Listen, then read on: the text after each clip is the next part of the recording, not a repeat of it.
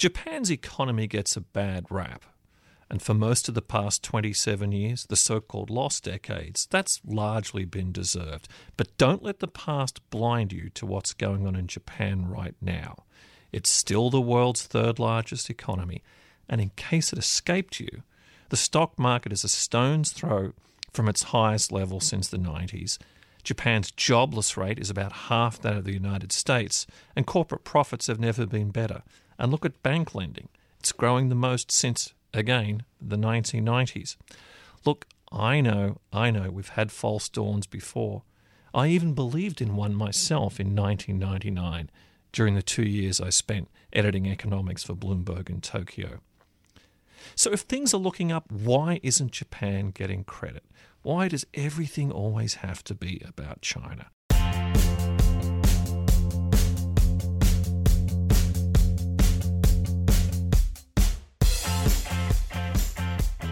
Welcome to Benchmark, a show about the global economy.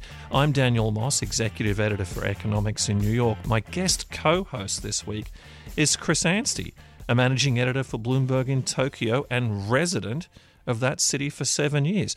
Chris, it's great to have you on the show. Great to be here, Dan. And your experience with Japan predates your move there 7 years ago. Well, that's right. I was here as a teenager in the late 1980s. My dad was working here, and I went to an international school. I also came back after college and taught English for a year before I went back to the United States and spent the bulk of my year in the U.S. and U.K. And it's been fascinating to see Japan, the past 7 years compared with the 80s. It does feel, though, doesn't it, like China just sucks all the oxygen out of the room when you have a conversation about Asian economics. And if Japan is discussed today, it's in the context of a long struggle with deflation and a shrinking population. And as we'll learn, that obscures what's been happening lately. But don't just take our word for it. Peter Tasker has been in and around Japan since the 1970s. He's a founding partner of Arcus Investments Limited, established in 1998. He also dabbles in Japanese detective fiction. Peter, great to have you. Good to be here. What's different this time? What is the popular narrative missing? Most of the indicators that I look at are showing levels that we haven't seen since the mid-90s or even before. And if we look at, for example, the Japanese labor market, which you touched on, the job offer to applicants ratio has not been this high since the early 1970s. So even though the rate of growth, the natural rate of growth, has declined due to the population issue. We have a kind of high-pressure economy developing here, and as a result, we're seeing a virtuous circle develop in which you've got more consumption, and I think we will see more corporate investment, and better improvement in the economy as a whole. Just the standard metrics that we look at are far better than anything we've seen. And this goes to, even some of the sort of social mood that we look at in, as you said, the two lost decades were a really dismal period for Japan. And one of the things, a very sad indicator of that, was the very large rise in the suicide rate, particularly after the first banking crisis in 1997. We saw a significant rise, almost 50% in the suicide rate over the next 5 or 6 years. And it was concentrated on the sort of middle-aged male population, many of whom found themselves out of work or underemployed. Well, over the past 10 years, that has gone right back down again. There's been a huge decline in the suicide rate. It's gone right back down to where it was before that banking crisis.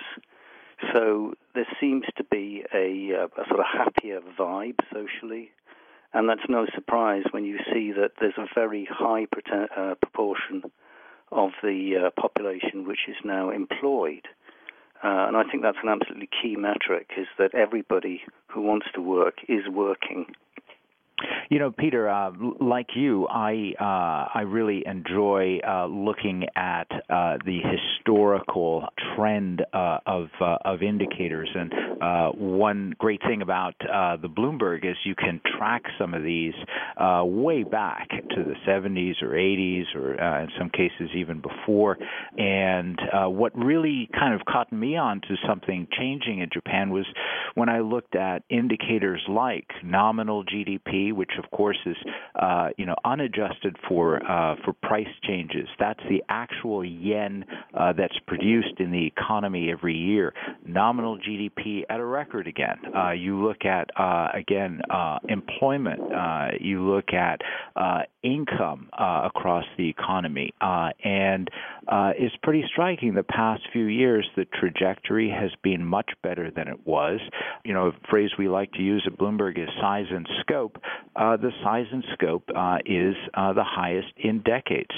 But why, Peter, do you think that, these headlines, you're obviously aware of this, some folks who follow Japan closely are aware of this, but the world seems to have largely forgotten about Japan. What do you think is the reason that people don't really recognize this story more widely?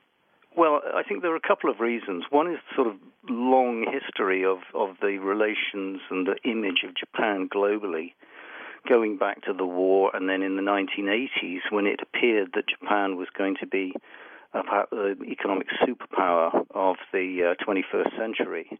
And many very, very smart people bought into that, and there was a huge flood of books about that, and Michael Crichton's film, what was it called again? Rising Sun. Was marked the sort of peak of that. And then after the bubble burst, it turned out to be a bubble economy, and the foundations were built on sand. There was a sort of audible sigh of relief and a bit of schadenfreude, if you like, that Japan was actually doing pretty badly, and so the West could say, well, look at this. They're not doing it the way they should do, and they're doing it their own way, and it's all going wrong. See, I told you so. I think you're just being diplomatic, Peter. Triumphalism is the term that comes to mind. Triumphalism, yes, indeed. So what happened after that is that Japan has recovered, I believe, but it's recovered in a sort of stealth fashion. And it's now neither a challenger nor a disaster. It is what it is. Even so, I think that it's something that the rest of the world should pay a lot more attention to, because many of the issues they're dealing with, particularly the aging economy, the need to bring more people into the labor force. As we know, the labor participation rate in the U.S. is dismally low, whereas Japan has been very successful, not just in bringing the actual sort of technical working population, which is 15 to 65, but also bringing many seniors into the labor force as well. So we have over 20% of the over 65s in the labor force.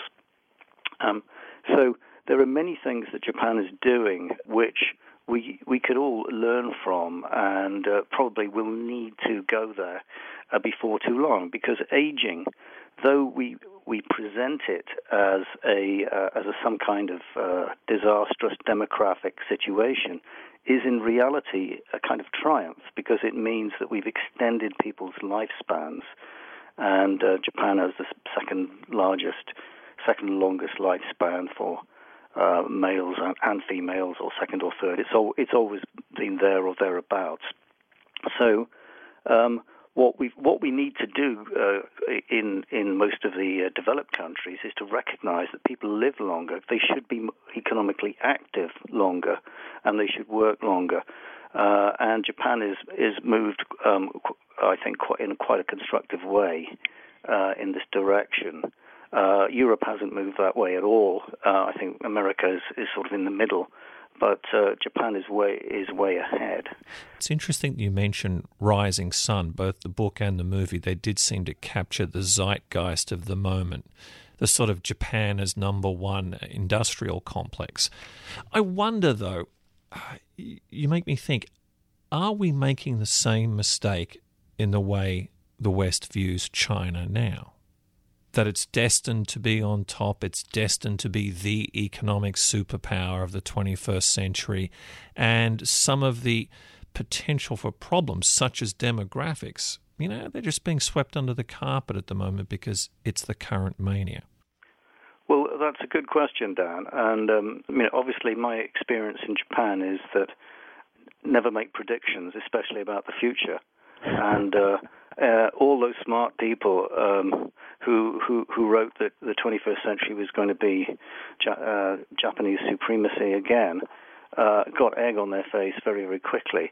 So we should always challenge the assumptions, and we should always think of all the different scenarios that are out there, and realize that our ability to be certain about them is very limited. And I think you're right that if you are sitting in Beijing in Xi Jinping's seat, you would see a whole world of problems that you've got to face, and not easy to deal with. Having said that, of course, China has made unbelievable progress in many areas, and particularly in moving up the value-added chain in technology. And so as a result of that, a country like Japan has moved out of many of the consumer brand icons that sell directly to the consumer that they were famous for in the 70s and 80s. Most of the Japanese high-tech we see these days, apart from in autos, is in capital goods, which go into somebody else's branded products.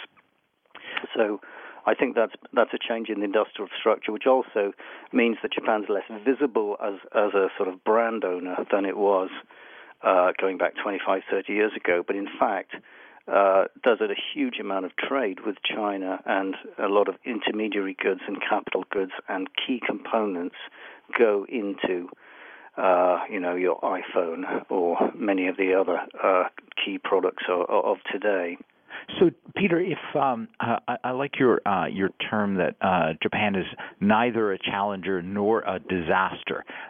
So, if that's the case, what sort of opportunities does this new kind of stealth dynamism in Japan create for investors and businesses outside Japan? Yeah, well, talking about financial investment.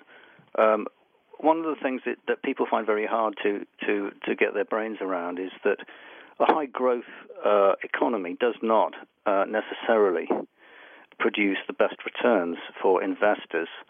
There are a number of reasons for that, which I won't go into, but there's long studies, 100 years of stock market history have shown that, if anything, the correlation is the other way around a bit. So we don't need Japan to grow rapidly in order to be an okay investment destination. What we do require is good values and good profitability from the companies, and I believe that we do have both those elements in place. And just to give you an example, the Topics Index, which is sort of the major index of the stock market here, equivalent to the S&P, when it was peaking out right at the start of this century with the IT bubble, the EPS on Topics was about 25 yen a share. Right now, it's 110 yen a share, and it's expected to rise to about 130 yen over the next couple of years. So in other words, there's been a huge improvement in profitability over that time. Now, the market itself is actually below where it was then, though the EPS on the market is 4 to 5 times higher. So obviously that's a much better investment environment with in terms of valuations and company profits. I think you also need a more stable macroeconomic environment. To some extent, the policymakers have a role to play here, and being generally a more accommodative and easier in the macro policy settings have led to more confidence for companies. And actually, this sort of environment that we're seeing now, again, we're talking about small numbers here, but Japan has been growing well ahead of its natural rate of growth, which is simply productivity growth because the working population is not rising, year after year. Therefore, you are soaking up all the used capacity. And we're starting to see some wage rises, particularly in the part-timer space. They're not huge, but you're talking about 2.5%, 2.6% with a very low inflation still. So a much better environment. And for investors, I think we've got a more stable macro environment, and we've got better profitability and valuations than we've seen for, I would say, probably since the 60s. You know, Peter, you mentioned the labor force and running out of spare capacity there. One thing that I've started to think about is, if you look at the past couple of decades, there were periodic episodes of a very strong exchange rate in Japan, which really kind of shook out the exporters. It forced them to become more productive. It sent some of them out of business. It sent many of them pushing manufacturing and jobs overseas. And arguably, it left those that survived, the Toyotas and others, in stronger shape. And I'm wondering if the labor shortages and the emergence of labor cost pressures domestically will do the same thing for the domestic economy, that you will see a shakeout with some not able to survive the increasing costs and others left in stronger position with more productive workforces. Yeah, I think you're right, because I think this sort of tight labor market is driven by two things. One is sort of decent economic performance, but the other is the demographic limitations. So what I think we'll see over the medium term is this really forcing all kinds of shakeouts and consolidation of industries. So many industries in Japan have got a huge number of players in the industries, and you don't have that situation. Many mature economies, you would have the top 4 or 5 companies that have an overwhelming share of that market. That's not really the case in Japan. You often have hundreds and hundreds of companies. I think we're going to see over the next decades, in fact, a great deal of consolidation there, and mergers and acquisitions as well. We also see a great deal of automation of activities that are done by people, and there's a tremendous room for that, particularly in the service sector. I would say particularly in things like the banking sector. If you go to a branch of a bank in Japan, you'll see that they're still got a large number of personnel in there, despite all the potential that we have these days for reducing that. So I think what we're going to see is bigger companies emerge in many of the service sectors, which so far have been very overpopulated company-wise, and we're going to see more innovation in terms of personnel reducing technology, sort of robotization, if you like. We've just looking at one company which has got a 70% share in small-scale sushi robots. I mean, this is perhaps one of the way things are going to go over many years to come. What does a sushi robot do, Peter? Well, it can't actually put the fish in, but it can make a nice sushi thing for you, and then you have to put the fish in yourself. You need a bit of human skill to do that. But yes, it rolls the sushi for you. But again, I would say that these are all phenomenon which if you look at the sort of overall growth rate, it will be average. Nothing much will change, but the quality of it will be much improved. Peter, before we close, let's talk a little bit about your other occupation, writing detective fiction. And I understand this is based around an anti-hero called Mori. How has he navigated Japan's economy in the past couple of decades? And what does he make of this optimism right now? Is he feeling it? He's been at the raw end of deflation, actually.